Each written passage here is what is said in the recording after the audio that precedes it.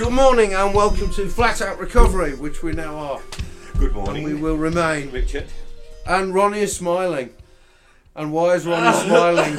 Beaming like the Cheshire Cat. Why is he? Well, I said not to bring this up. Well, I looked in the mirror this morning and I looked at my hair and it looks like I've got a hairline now because I had a hair transplant and it looks like it's working. So I've got a bit of a smile on my face. So you now have a hairline. Is that like a sort of clothesline or? No, it's a hairline. Party line. Oh, so you mean the bit where you were going bald? Where I went bald. Yeah, where you had the receding hairline. It's now no longer receding. It's no longer receding. And You there's a hairline. can't sniff that line though, can you, mate? No, you can't sniff my. my line off my head. Well, there's all sorts of types of lines, you know. It's not a line up. There's still work to go. Does that mean you're going to have to get a new passport photo and everything now you've got Yeah. Because they're going to say, no, this isn't you. You're bald there. No, it's not you. No, because my passport photo that I'm still using was of about 10 years ago, so. When you had hair anyway. Have you got to go back again? No. Or is it done? No, it's You've got done. to wait for it to grow out. Yeah, it takes 10 months in total and it's on month 3 so far. But what happens when another part of your head goes bald? Well, I asked this question. Like if you get a monk's I asked tonsure this patch. question, Mohammed, I asked Mohammed and he asked me my age and he said, yeah, you won't. So you're never going to go bald again? No. But what will happen if you start going grey or white? Oh, And no, yeah. Will the new bit not go grey or No, white and the rest will? The follicles do talk to each other and it will stimulate growth in areas which haven't been transplanted. Imagine all that. The hairs What? like bigging each other up, like The- man. yeah, that says it. You're looking sick, you're bro. looking great, mate. Yeah, so That's not fair. He's grown more than me. I'm going to complain. Why am I grey? Stop trying to pick faults with my hair, please. It's one of the Sensitive subject. joys of recovery. I'm still thinking of that Simpsons episode where Homer ends up with the hair transplant. I haven't seen that one. There's the one where he suddenly gets incredibly successful and actually starts talking sense and suddenly turns into a version of Homer we've never seen before.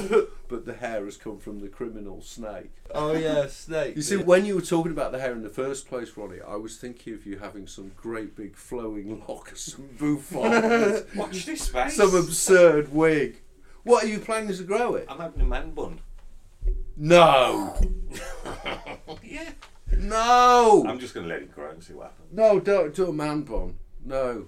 Think of the I don't implications. think of anybody else anymore. Well, I do think of others, but I'm not worried about other people's opinions anymore. Well, obviously anyone listening to this can't see it, but it does actually clearly look like Ronnie is not receding anymore. And it's got 7 more months to go. Every month you get gifted with 10% more hair. Oh, it just grows and grows? Yeah, each 10 months. Yeah, all the follicles are chatting to each other, aren't they? So. Oh, right. Do you think weeds do that in the garden? Yeah. Do you think they call across the garden and go, hey, you missed a patch, mate?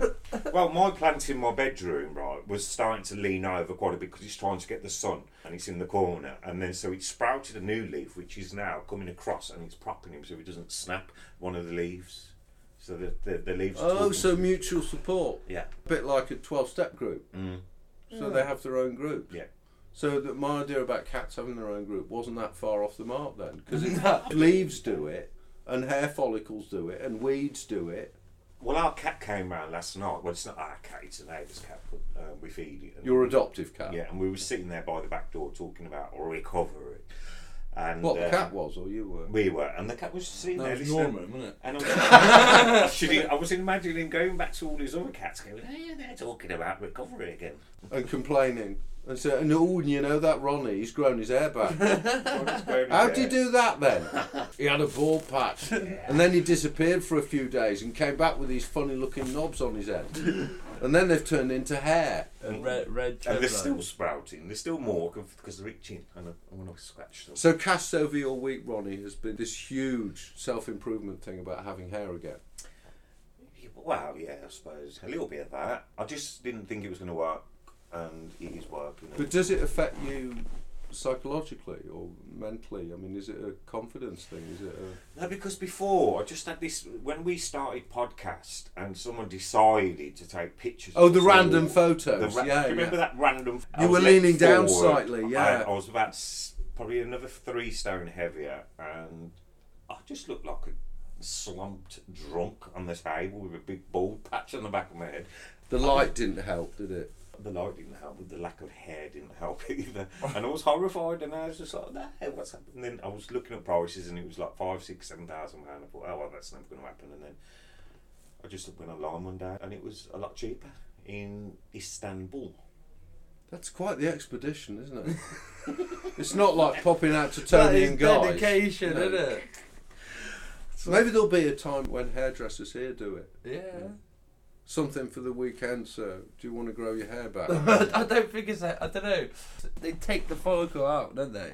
And they jam it back in your head. Yeah. And But is it like a genetically giants. modified tomato? You know, when they make a tomato that's made from another tomato. Oh yeah. No. It's genetically made. No. So they don't take parts of your DNA and think, right, Build we're hair. going They to reprogram can this do to it build in a hair. little test They tube. can Yeah. farm your hair, but it takes a lot longer and it's a lot more expensive. Is farming your hair so that they can make you a wig in case your hair all falls out? They can do that as well, yeah. That's really taking it to extremes, isn't it? I Really? want you to make me 25 wigs of my exact hair at these particular stages in my life It's because just I'm like going to have to wear taking them all. a banana, a tomato plant out of its pot and put it into another pot somewhere else. Ah, so it's not genetically modified. You're not superhuman hair. It's like you're getting cuttings, isn't it? You're getting cuttings. Like a rosemary bush. Yeah. I was thinking. Them wood things, I can't remember what they're called, and you're trying to get the hole out the wood. And Oh, yeah. It's like mini ones of them. They go zzz, zzz, zzz, Ah. and I had 3,500 grafts. Which That's is scary. Oh, that guy's got patience, bruv. I couldn't do that. They were No. singing and everything. 3,500 times. Yeah. That's 7,000. They Take them out and they put them took back in. shifts, and I was awake through it. Normally you're supposed to be asleep through it, but I was awake through it. I could hear all the buzzing, all the singing, all the laughing, all the cheering, and stuff like that. Did you take before and after photos? Yes, well, it's on their website. You're on their website? Yeah. What's their website? No, You know, when they do hair regeneration models, do they do a picture of you? Or do you have to lean forward and they just do a straight shot of your head? they just took pictures, but they did draw. You've got a funny line going across the top of your head, haven't you? I always have. Yeah. Uh, Ever since I shaved it off. Did you get axed? No, I shaved it off before Britney Spears did it. I shaved it off when I was in hospital once. I just decided it all had to go. They kept me in for a bit longer after that, and because I took a wet razor on it, and they took the razor away from me and all this stuff. When I left and following that, I carried on just razoring it and taking it off, and it's never had a real line since. If it grows back all over the place. It doesn't look like it's missing. It just looks like there's Oh no, there's not anything missing, and it's probably hat hair, isn't it? You know, I get a haircut. I mean, I'm quite lucky in that I've got no pattern baldness, and actually I've got very little grey. But when I think my mate from university, he started going bald before he even got to university. And by the time we graduated, he was completely bald. But he looks exactly the same today. He doesn't really look any older. I went grey when I was like 20. My first grey hair, like 20 years old. But now I've got loads. All in there. can't see bro. any grey. See in there, bro. It's tiny And then little, I got one little hair. flick here Bro, and I'm there. telling Wait till you. he's got a The mop. thing about dyeing it though, because people do this, Yeah. once you've started, there's no going back. Mm. Because if you do go back and suddenly think, well, I'll stop dyeing it, you're going to be really grey straight away. Yeah. And you can always tell when someone's dyed it anyway. Anyway, enough about hair. I think Ronnie has probably felt that topic has been exhausted for now. We'll have a hair update next week. Follicle update? Follicle update, yeah. Will we interview the follicles or you though? Well, can I just quickly say 3,000 follicles was implanted, but each follicle has got up to 5 hairs in them. Right. So that's I get that in. 15,000 hairs. That's a lot of follicles to interview, isn't it? No, Do you think we should do a forum? No, they all for speak them? for each other anyway. There's one master and They're one master. he sits in the crown. Is it like a beehive then? Yeah. It's a bit like having a beehive. You got a on your queen. head. You got a queen follicle. Queen follicle. Queen follicle. Yeah. It sings. It's a nasty. Anyway, how was your week, Matt? Been alright. I've been recovering from COVID, so been having plenty of little naps and some late mornings. Try and recuperate, man. I'm just finding myself in the evenings mega tired. I don't know, going to bed stupid early, waking up and then staying awake even longer. So I'm trying to I'm just trying to reboot myself. Plenty of meetings, podcast this morning. Everything seems to be falling. I'm gonna have a structured week. within the coming month or so, I'm going to know what day I'm doing what and where's going where, and everything's going to work out, and then I'll be... But I'm all good, do you know what I mean? But that rebooting is necessary after anything. I mean, obviously COVID will have hit you to some degree, and it's all about getting back to some sense of routine and diarying what you're doing, isn't it? Yeah. And it can feel fairly weird when you have to reboot, because we have to work so hard at this routine stuff. We really do. It doesn't just come naturally. No. You've actually got to think, right, this is how I'm doing this week. I was talking about that yesterday because I was doing a mental health thing, and one of the most important things that I got from that was doing this routine thing whereby I would plan my week, but then I would fill out another planner in retrospect and look at the difference between the two. Because what I think I'm planning and what I'm actually doing are very rarely the same thing. I'm lucky at the minute in that I'm quite structured, in that I've got what I do working, and I've also got a play on at the minute, so I'm rehearsing 4 times a week. I've got a diary that's pretty much managing me rather than me managing the diary. The only thing I have to do is be sure that I take time out and ensure that I take some time to write and some time where I'm just sat in front of the telly or bumbling about the house. Doing fuck all. And there has to be some degree of that. And weekends I'm at theatre and I'm rehearsing. And realistically, it's not sensible for me to plan other things on a Saturday afternoon or evening, or a Sunday afternoon or evening. And then I look at time during the week where I can do a bit of writing. It's easy enough, provided I follow up on the things I'm supposed to be doing. Yeah. But to reboot from nothing... I found that the following up bits, because I do something, not get it properly done, then I've like done it. I'm just adjusting to a new way of life, man. Before it was just... I made sure I fucking got everything done that I needed to get done in my using. It's like, I was ringing about my debt and that. I was on the phone for ages, and then I didn't get the full thing done, ended the call, and then in my head, I've done it. So then I've already rang them, and I'm like, shit, I haven't actually done that. So now I've got to... It really does take time, though, to get into that groove of, this is how I'm living now, and this is this new way of going about things, and that I confront things rather than ignoring them. Yeah. I don't put them off. It's like, okay, I've got that to do this week. I can't pretend it's not happening. And I'm pleased to say for me that I've sent off another couple of submissions. I don't know whether they'll go anywhere, but there's actually a great deal of relief in just doing it.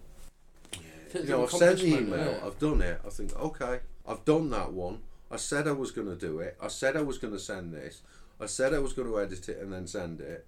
I haven't spent hours and days deliberating over rewriting that one scene. So right, this is as good as it's going to get for now, it's going. And there is this, thank God I've actually done it. And whether anything comes of it or not is just a bonus.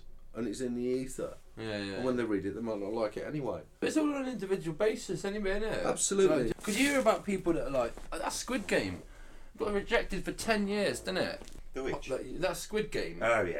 And then bam, now it's the biggest... I haven't watched it because I can't do the subtitle. What is it? When they voice it over the actual dubbing. Awful. Oh, I can't deal with it. I will only watch things in original version. Yeah, same. I won't watch anything that's I'd rather read subtitles in a different language than watch a dubbing. Serious. Squid Game, it's not that difficult subtitled actually, because it's very well managed in terms of the amount of dialogue. It's not over the top. Because the thing that can be quite tricky about maybe the Scandinavian dramas and stuff is they tend to be quite wordy as well. Right. Whereas if something's there's a lot of visuals and a lot of action in it, then it's less important that you're trying to read the subtitles all the time. And something like Squid Game, it took an executive to say, yeah, let's do this. And they may well have rejected it again and again and again. And you know, when you submit something, I submitted to one of the big playwriting prizes, they will get thousands of scripts for that. They will read as many as they can, and they will have a system whereby they read the beginnings. It depends on what their system is. I don't even know which one it is. And I know that a lot of film companies and a lot of TV, they want to see a log line, they want to see a short treatment, and they want to see the first 10 pages in that order. So if they get as far as reading your first 10 pages, your first 10 pages have got to grab them in the way that they want to be grabbed to persuade them to read the rest. If they read the rest, then they talk about whether they think they can do anything with it. And that takes quite a long time. Yeah. And like you said, it's all subjective. If I'm writing something that's a bit off the wall, there might be someone that loves it and someone else that hates it. Yeah. And the person pulling the purse strings may well say, this is too risky. Let's do another cop drama. Which, as you can see by watching television, That's all there happens is. rather a lot. To be fair, I've never been one for TV, like, well, no, I used to when I was younger. But these days, man, not in the daytime anyway, I don't want to get caught up, like, in a series. Because I like series, and films, but not your soaps and all your, I can't fucking deal with all of that. We don't have television. No? I've got a Fire Stick. Yeah, well, And exactly, yeah. Therefore, Netflix, Amazon, iPlayer, whatever, but I don't watch ordinary TV anymore. And I do watch series and I do watch films, but I watch those on the evenings where this is my stay-in time. I don't get that many of them now. At the moment, I get 3 evenings a week, really. And yet, a lot of content that I watch I have to look for. And the other thing, I mean, we have to raise this now because we've naturally reached it, and it also feeds into what you're going to talk about, Ronnie, is that one of the issues for me in doing this is that there is either a lack of representation of addiction as a societal issue on the TV and in film, or it's misrepresented. Yeah. I was looking at the new series of Ozark, and they've got in another guy who's an addict. So they've obviously been to some pains to integrate some of this, because in the previous series they had the bipolar brother who was messing about with drugs as well. It's actually quite credible what they've done in that, but that's not the norm. It's not the norm for a series to have a character who is in recovery and to have them be convincing and believable. I can count on one hand the number of times I've seen that. Well, I could be wrong, I could be watching the wrong things. Don't quote me on this, but I think Samuel L. Jackson was a heroin addict, yeah? Samuel L. Jackson's in recovery. Yeah, Samuel L. Jackson was a heroin addict, and the first movie he done was a smackhead.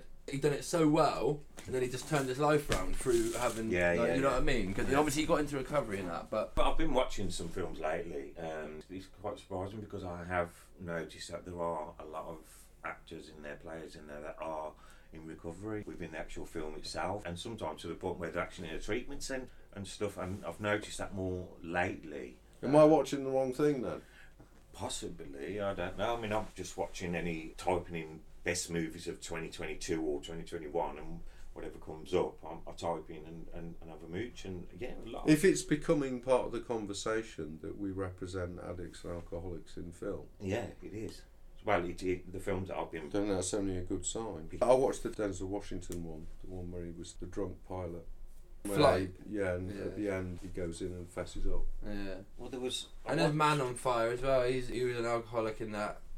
Crisis. I watched Crisis, which is a 2022 film, and there was a girl in that who was in and out of rehab, and her brother had to keep finding her and stuff like that, and that was quite powerful, to be fair. Yeah, they had one in The Haunting of Hill House as well. Oh yes, I remember him. I remember that one. The Haunting of Hill House. It's not the same way in the book, and the book's an extraordinary thing, but the film was all the more extraordinary for the way it departed from the book. Yeah. But I do think there's still more work to be done on this. And also I am going to call out soap operas for the way that they represent alcoholics and addicts. And Phil Mitchell's still running a pub, isn't he? Or probably not, he's probably too busy doing something else now. But do you remember when he was on crack? Yeah, he was banging at it, mate, I remember that. There was scabs all over his face and that, proper joke. Anyway, Ronnie, what have you got for us? Well, what I have, which Sadiq Khan plans pilot to decriminalise minor cannabis offences in London. Ah. Now, I was looking at this and I was reading through, and it just shouts out one thing, that if that's going to happen, it's not really a deterrent. That's for 18 to 24-year-olds. Well, only for 18 to 24-year-olds? Yeah. That's how random is that? Yeah, and all... Sorry, you're 25. We're going to punish you to the 9th length of the law. And also... You're a day too old. It's only going to be applicable to 3 boroughs of London. It makes it like a free transport scheme. But or a here's your free bike scheme. Right, this tiny section of our society within certain boroughs of our largest city we're going to trial this out. Yeah. What they're doing, trying to prove it won't work. So what makes me laugh is that they're trying to reduce crime rates. So what they're doing is decriminalising cannabis. So obviously it won't go down then to crime. No, but if you did what's happened, certainly in Portugal, and you decriminalised drug use anyway, of course you'd see a lowering of crime. And the effect in Portugal has an overall lowering of crime, I believe. Because decriminalisation and legalisation is not the same thing. Yeah. And decriminalisation is about taking away the stigma of people using drugs. And there's far more chance of getting people into treatment if the only issue that surrounds them is the use of the drug. And they're not like scared to come forward. And decriminalisation also means that the supply of those drugs is different. And the supply of those drugs is not so criminal. Because if you decriminalise the supply, then actually it makes accessing treatment much easier. It makes the whole thing more out in the open, and it makes it much easier to deal with. But what he's doing there is piecemeal. It's almost like it's set up to fail. Only doing it in 3 boroughs and only doing it with a 6-year tranche. Yeah. Because their mates in the next borough are going to be saying that's not fair. And then they'll all be like retaliating each other. Postcode yeah, laws. bro, postcode laws. XP. No, I'm alright. I live in this borough, I'm allowed. Yeah. It'd be like moving house to get the best school, isn't it? Yeah, innit? Right, no, my son's always smoking weed, we'd better move to the next borough. And also, something else I picked up on was that the heaviest drinkers brought 17 times more alcohol than light drinkers during lockdown. 17 times? 17 times more, yeah. Is that based on sales So people who are already at risk of alcohol harm brought significantly more during COVID-19 lockdowns compared to people who drank lightly. I have this image of people thinking, oh, it's okay now, we can't go to work anyway. Yeah. And going down the offbeat every night to go with Netflix, and it becoming a habit. So are people just thinking, well, I don't need to be sober, because if you've got work, if you're going to work, you're not allowed to be drunk at work, obviously. So if you're not working, it's okay then to be drunk. I wonder how many people were drunk working from home. Oh, yeah. Yeah, I bet they're all... That'd be an interesting survey, wouldn't it? Yeah. How many people are working from home, doing everything on the phone, and they're just whacking back bloody tinnies all day? Well, yeah, even without COVID, people that work from home can be under the influence. Now, I know of people that work from home that have been under the influence. The question you raised there, Ronnie, though, is an interesting one, because if people were drinking a lot more during lockdown, is there a knock-on effect of people ending up in hospital? Mm-hmm. Is there a knock-on effect of people ending up in alcoholic cycles? Or are these people who've drunk very heavily for 3 months and then just gone back to work? Yeah. Because all 3 will be involved, I would think. Yeah. Yeah, Because there will be 100%. some who, in the same way as someone loses a child, a partner, or one of those life events that can destroy anyone, and drinks whiskey on their own for 6 months, but then pulls themselves together and goes back to living. Yeah. Some people can do that without ending up in the alcoholic cycle.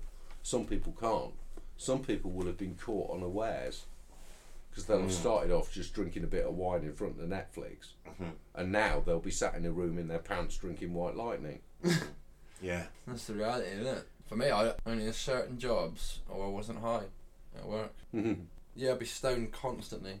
I'd have a little bong so I could like take it out, and like, if you smoke a spliff, you stink of weed. Yeah. So the bong, you just smoke it, blow it out, and it's done. So I'd have like 3 of them and get back into work. I didn't drink anywhere near work. I would drink after work, and that kept me in denial for a long time, because I didn't even drink all the time while I was in full-time work where there was a microscope on me. So actually my drinking was kept at bay while I was teaching, apart from occasional blowouts in the holiday.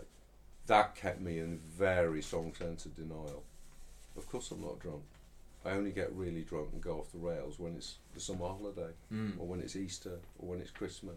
I don't do it in the normal week because I don't finish working till 8 o'clock, and then I go to the pub because because I need to sleep. I need to knock a few back so I can sleep. I was like that as well. I couldn't sleep without a spliff. To be fair though, I can identify with that. I would smoke weed at work. I always have done. My reasons have never been controllable at all. There's no aspect of my addiction that has ever been under control. The only bit of control I could say is I'd smoke weed during the day at work, and then I'd get wrecked at night, and then I'd do the same again. But to be fair, I'd smoke weed all day, and then the weekend I'd touch down and I'd go fucking hell for leather. Friday, stay up till Sunday, go to work Monday, and that it was just burnout, wasn't it? Yeah. And then it was Tuesday, then it was Thursday, then it was Monday, and then it was I wasn't going to work. It just kind of moulds in, doesn't it? I just started doing everything in the week. I'm like, yeah, well, I just have one line, and then eventually I'm fucking smoking crack on a fucking Wednesday night. That's what happened to me when I finished teaching. I sat down that day in September, and that's when it dawned on me, because it was the first day of term for everybody, and I wasn't in a job. And it suddenly dawned on me what I'd done, because I effectively walked out. Even though it was over a redundancy, I didn't contest it when I should have done. And it didn't hit me until that September morning. And from then on, the booze was just there any time of the day, because I didn't have a job to go to, and I wasn't asked we're going to find another one. I think, Ronnie, it would be worth investigating whether there's been a knock-on effect on drug and alcohol services post-lockdown. Yeah. Yeah, that'd be interesting. And whether there have been more people admitted to hospital post-lockdown or during lockdown because of alcohol-related conditions. Because that's probably quantifiable, isn't it? There's probably some kind of figures on that. We probably know that the answer to that There's got to be a bit of a spike in it. I agree. I think the answer is definitely going to be yes. Yeah, we'll see what the figures and the numbers are. But of course it's a yes that we'd have to look at and analyse, because is this just people who've gone a bit over the top and then pulled themselves back in? Or are these people that are becoming like us and needing to drink at 7 o'clock the next morning? You see, you've got with your hospital admissions as well, you've got somebody that might have had too much to drink or not and fell down the stairs and in hospital because of that. So it's related to drink, but those count in terms of alcoholic admission. Yeah, of course. Because alcoholics are doing that all the time. But it's not to write that off. But statistically, although if you've got more people drinking, you're going to have more falls and bangs and bumps. But those of us who are professionals very rarely fall over when we're drunk, because we're so used to being drunk. Yeah. The chances of falling over are minimal. Right, well, it's like the thing on the moon. If you look at that video now, they didn't fall over, did they?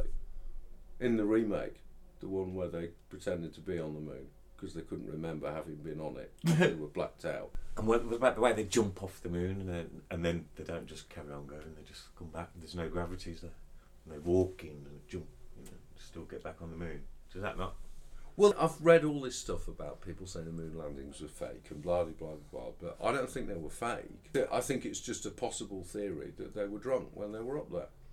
So they then had to refilm it. Is that why we were asking about chaotic? Yeah. Space drugs? Is that why we were that was the real theoretical model behind it. No, what I was really talking about there was what happens if people get in a job where they shouldn't be there. No. Which is what got me thinking about superheroes. I'm telling you now, nobody landed on that moon. Because there's a new Batman on the way, and you can't avoid seeing this stuff about the new Batman. And they keep saying it's different, but it so obviously isn't. It's got that kid from those silly vampire films in it, and he's trying to look all moody. What, the bloke that's like 30 but he looks about 18? Yeah. Yeah, he's on Maze Runner. Patacake. I don't know. Or whatever he's called. And he's there trying to look all emo and moody. And then there's the bat symbol and all this stuff. And it's all about how complex he is, and it's all about police corruption, as if police corruption is a new topic.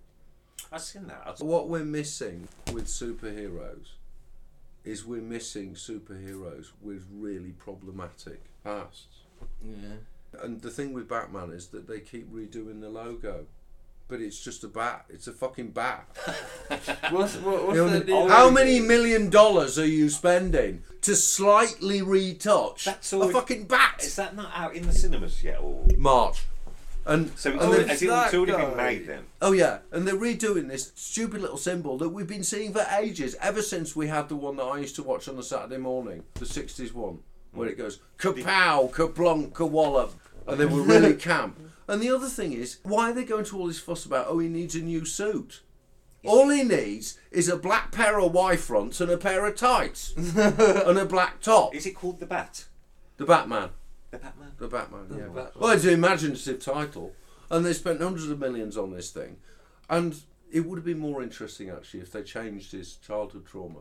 I don't know what to. Maybe his dad was a knitwear manufacturer or something, and he got smothered with one of his jumpers. Or he was so working Bruce- on a lathe or something. Yeah, and Got Bruce wrapped around the Wayne. Bruce Wayne has constructed this big cave underneath his manor, and it's just full of alpacas who are creating special sweaters. And now he's got like the alpaca man. Yeah, and so they've got this little symbol that they have to make, which is Alpaca Man, and he comes out in his uniform, which is a selection of cable knit jumpers made of alpaca wool. And of course the alpacas can come out and work with him like the Oompa Loompas do with Willy Spit at Wonka. everyone in that.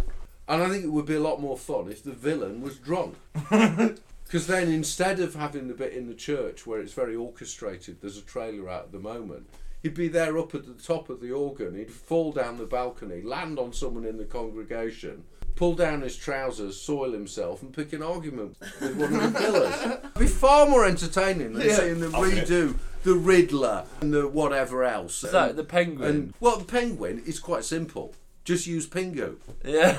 Pingu. You don't need the penguin. You don't need to cast it. It's not a speaking And role. he have to talk then, does he? What you do is you get one of those film stars that can't act, and you just stick a Pingu costume on them, and they just go bumbling about in the back of the shot all the time, bumping into things. And then you've got this villain who's drunk, who keeps, soiling himself and picking fights with traffic cones and falling over. Putting cones on his head and screaming down the street and that. Do you reckon that's where Tallulah is? What, in Gotham? Gotham. Who's Tallulah? The missing cat, the cat that the went missing AWOL. cat. I think You see, I've had to rewrite bits because of that. Because what happened was I wrote the first 6 and then we had to go completely off piece because Tallulah disappeared. Tallulah vanished, and she's vanished again. Well, no, like we said the other week, she's actually been in cahoots hiding with Selena. Selena, the furniture enthusiast. Smuggling drugs in furniture and that. Well, they get smuggled in anything, don't they? That's the scary thing, is that this stuff never stops. No. And going back to the whole thing about decriminalisation, it's taking that away from it actually saves such a scary amount of money as well. Oh yeah. A scary amount of police time would be saved. And okay, it wouldn't go down well with mass drug suppliers, but ultimately they're businesses anyway. Those that supply huge quantities of drugs, they would find a way. But the thing that always gets me with this is seeing people whose only real offence is getting involved in petty crime because they're a drug user, ending up in prison. That just strikes me as profoundly illogical. The sad thing is, sometimes it's like, I've heard it quite a lot, people go to prison and they're happy. They're happy there. Because they've got a bed, they've got food, they're not using. And they got a telly. Yeah, I have heard that. Insane. It's not insane, it's actually quite believable. And I've heard of the homeless committing an offence on Christmas Eve. Yeah. Yeah, to go and get some food, yeah.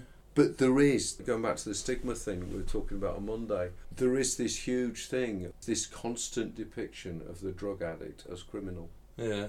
It's as if the two go together. You can't be a drug addict but not be a criminal. You can't be a drunk without being a problem. And alcohol is something that is so prevalent in our society that we try not to talk about alcoholism in the mainstream media. Because it's such a cultural thing in England. We will talk about people being in recovery, that's fine, especially when they're film stars. Yeah. Like, I mean, you mentioned Samuel L. Jackson. Bruce Willis is 30 odd years sober. Yeah. Anthony Hopkins is decades sober. Is He's he? been sober forever, he has. I think the stigma thing, it's about the way this is discussed. Because with your media thing there, Ronnie, the thing about drinking in lockdown, Yeah. when you look that up and look at the effects of this drinking in lockdown, it's about the language that's used to present it. Is it heavy drinking? Is it alcoholism? Yeah. Is it the patient's fault? Is it being painted as this is a strain on hospitals they don't need? Is it yet again the government trying to say this is all your fault because we won't make a decision, which is what was kind of happening. Yeah. Was basically gaslighting. Yeah. Those are my opinions, by the way, not anyone else's. I think it's important that we actually look at the way these things are presented. Vocabulary and choice of words is very, very important, man. Especially in every aspect of anything. Yeah. All that saying, it's not what you say, it's how you say it. Well, I was if you're talking doing about therapy, this, if you're doing therapy, I've always engaged with. I do therapy and didn't like anyone, but this one woman, I'm sold because I like the way she just talks and she's very client led, and then you got all the policemen. Some guys, they're all right. They're just like, look, man, come on, if you're gonna do something, go over there. Do you know what I mean? You can tell you're spunning weed, or you're doing this, or you're doing that. And they're like, come up there. Do you know what I mean? Some of them are just massive pricks, mate, because they get that bit of power. I was sat down with a homeless guy the other day. I was smoking a fag with him, chilling, and just they're just people, man. I mean, they're just people, man. And there's a lot of them. And sadly, I don't know, something's happened, and anyone copper, could end up homeless. whatever. It says it's 3 paychecks or 1 paycheck away from being homeless. Yeah. And this copper walks past, you can't remember exactly what he said. He said something to him. The homeless man that I was with said something, and the copper goes, "Yeah, well, not much goes on in my city without me knowing." I was like, "Your city." I didn't say anything. I was about to just jump at that. Was he just uniform? No, he was out of uniform. Yeah. Oh, he was obviously like, he's a little bit up there, isn't he? And he thinks he's Barry Big Bollocks. A little bit up where? Well, exactly, mate. And I was thinking, you're a public servant, mate. And you're like, I felt like just being like. I've heard much worse from politicians. Yeah. Yeah, but I think the way that things are discussed in the media overall is pivotal. The way that things are presented. Clearly, I'm watching the wrong things because there are more depictions of people in recovery in TV and film than I thought. Yeah. However, I still take issue with some of the language being used. I suppose what you said there. I don't know. I haven't seen many people like in recovery on like films, but I know of actors. There have always been actors in recovery because it's that kind of profession, and writers are notorious for being alcoholics. Because that writing alone's the escapism. I think there is that thing about the language of the depiction and the tone of the depiction. This person who is a struggling addict, alcoholic, are they a villain? Are they a hero? Are they an anti-hero? You know, what are they? Menace to society.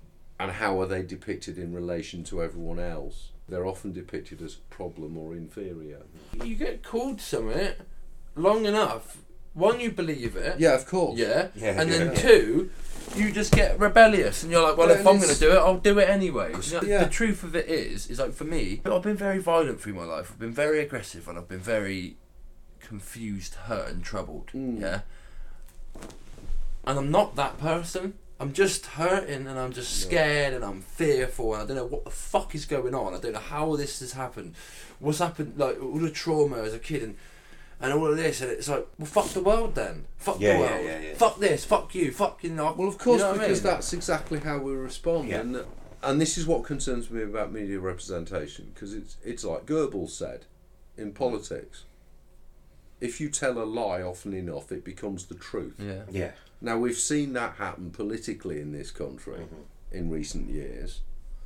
And my concern is that is something that's been in process for some time over both addiction and mental health. Yeah. I take major issue with the depiction of mental health over lockdown because all they're talking about is mental health light. Yeah. They never talk about paranoid schizophrenia or bipolar 1. They will talk about bits of depression and anxiety. Now, sorry, that's mental health light. And then they throw around the word manic like it's just confetti without even knowing what it really means. And then when it comes to addiction, they have this way of depicting and discussing it. And okay, maybe I'm not watching many of these things where I'm seeing depictions of addicts and alcoholics, but what I am seeing is this language that puts them as being negative or problematic characters. You can't be a winner if you're an alcoholic. Yeah. Or you're up to no good. And if it happens in EastEnders or Corrie or wherever, it's that the person is in crisis. or they'll pick the person that has already got a reputation for being a little bit of a fuckwit, and then they're an addict now, and they'll select it so because these people run for years, don't they? Yeah. Like Phil Mitchell's been on there for years or whatever, and they're like, he's always been a dibbling and dabbling with little bits and bobs, and then bang, he's a crackhead. And like, it's like, oh, you got to watch out for this one, man. And then it's either the crackhead or the alcoholic is the one that's causing the harm, the pain. That is. I mean, I can understand that in a soap opera, they probably have a list of issues in the writers' room, and they'll probably say, "Oh, we haven't covered that one for a long time." Yeah. Because that's actually part of their responsibilities as soap opera is to cover issues that affect anyone and everyone. Mm-hmm. But in terms of sensitivity, I'm not sure it's always been there. They just bombard you with the problem. Do you know what I mean? In the soap opera, they just go bang, and so you can sit there and be like, "Oh, well, that's happened to me as well," but nothing about like. But then I take this as a case in point, I mean? because sort it out. Or on the one hand, when we talk about recovery anyway, we talk about the fact that it takes one to know one. And the reason why we need sponsors is we need someone else who's been through it. Mm-hmm. Now, a lot of writing in television now takes place in writers' rooms where there's several of them working on the same thing. Now, if you watch The Simpsons, for example, I swear to God there's at least 2 alcoholics in that writers' room. Yeah. Because the understanding is too clear. Family Guy as well. The understanding is just too great. Whereas, I look at the soaps and they talk about all this research they do. I'm wondering whether they're actually talking to alcoholics and addicts, because they're talking about research, whereas The Simpsons don't need to talk about that because they've got at least one person in recovery in that writer's room. Yeah. You know, just from watching it. Yeah, of course you do. You know from the way that Homer behaves. You know from when they do that episode in the rehab, when Marge goes to rehab. And Family Guy, it's very obvious, because he is a hopeless alcoholic. I would like to see, I suppose, more involvement of people who've been there, done that, writing experientially. Yeah, of course. Because the actors are there. I know quite a few people, they work in the services, and they've got doctors, they've got psychotherapists that are not addicts, but they work with addicts, and they come to them. They haven't got the credentials, or they haven't got this, or they haven't got that, but they're constantly getting asked, what? Because they've got experiential knowledge about how the fuck it works, and they're out on the other side. I think we're not qualified, but I'm qualified. Do you know what I mean? Yeah, definitely. No, it's a very important thing to say, though, and it's part of the reasons why we do this, and part of the reasons why we pitch this at people who are thinking about rehab, in rehab, just left rehab. Yeah. Because we are the voice of those who know that process. And experientially, we have that credibility. And a lot of it is about experience. Okay, we have to learn to shape our experience, which is what happens in recovery. We have to learn how to frame our experience and use it to help other people. But it's one of those areas, addiction, where experience counts for everything. Of course it does. You can't theoretically look at alcoholism. No. You can't say, right, what I'm going to do is I'm going to go to an off licence and I'm going to buy 6 litres of white cider a day. And what I'm going to do is I'm going to pour it down the sink, and I'm going to leave the bottles, and I'm going to see what it looks like in theory. And I'm not going to do the washing up. It's not something you can theorise. You've got to fucking live it. It's like something we were talking about the other week. You can't treat the programme as an academic theoretical thing. You've really got to experience this stuff. It's like knowing something. I'm fucked. Understanding it. I can't take drugs, and then experiencing it. Because that's what it was like for me. Like I'd go to the thing, I'm like, fuck me, these guys are talking truth, man. This is all me. Bam, I understand it now. All right, cool, yeah. And then I've experienced relapse, and then I've experienced all of that, and then you come back in, and you're like, and then the more you read it, and the more you experience, the more you go to meetings, and the more or rehabs or dry house situations, and the more it's like, right, I need to live this stuff, man. Do you know what I mean? And embody them spiritual principles. Embody them, not just read about them and just but that's the thing about walking the walk, isn't it? And about walking the walk around meetings rather than being one person in the meeting and another one when you leave. That's it, mate. And it's about honesty, and it's also about credibility, and we only get that credibility from lived experience. Exactly that, mate. Yeah, I don't know how we've meandered our way towards that. We've meandered all over this morning, but hey-ho. Hey-ho. And we have run out of time. And I'm tempted to say that we've gone flat out. It wasn't quite like that. No, not quite. Anyway, we will love you and leave you. In a bit, guys. If we've managed to talk about anything that's touched any nerves, then please reach out. There are plenty of people out there willing to listen and help. Don't suffer in silence, and give us a shout.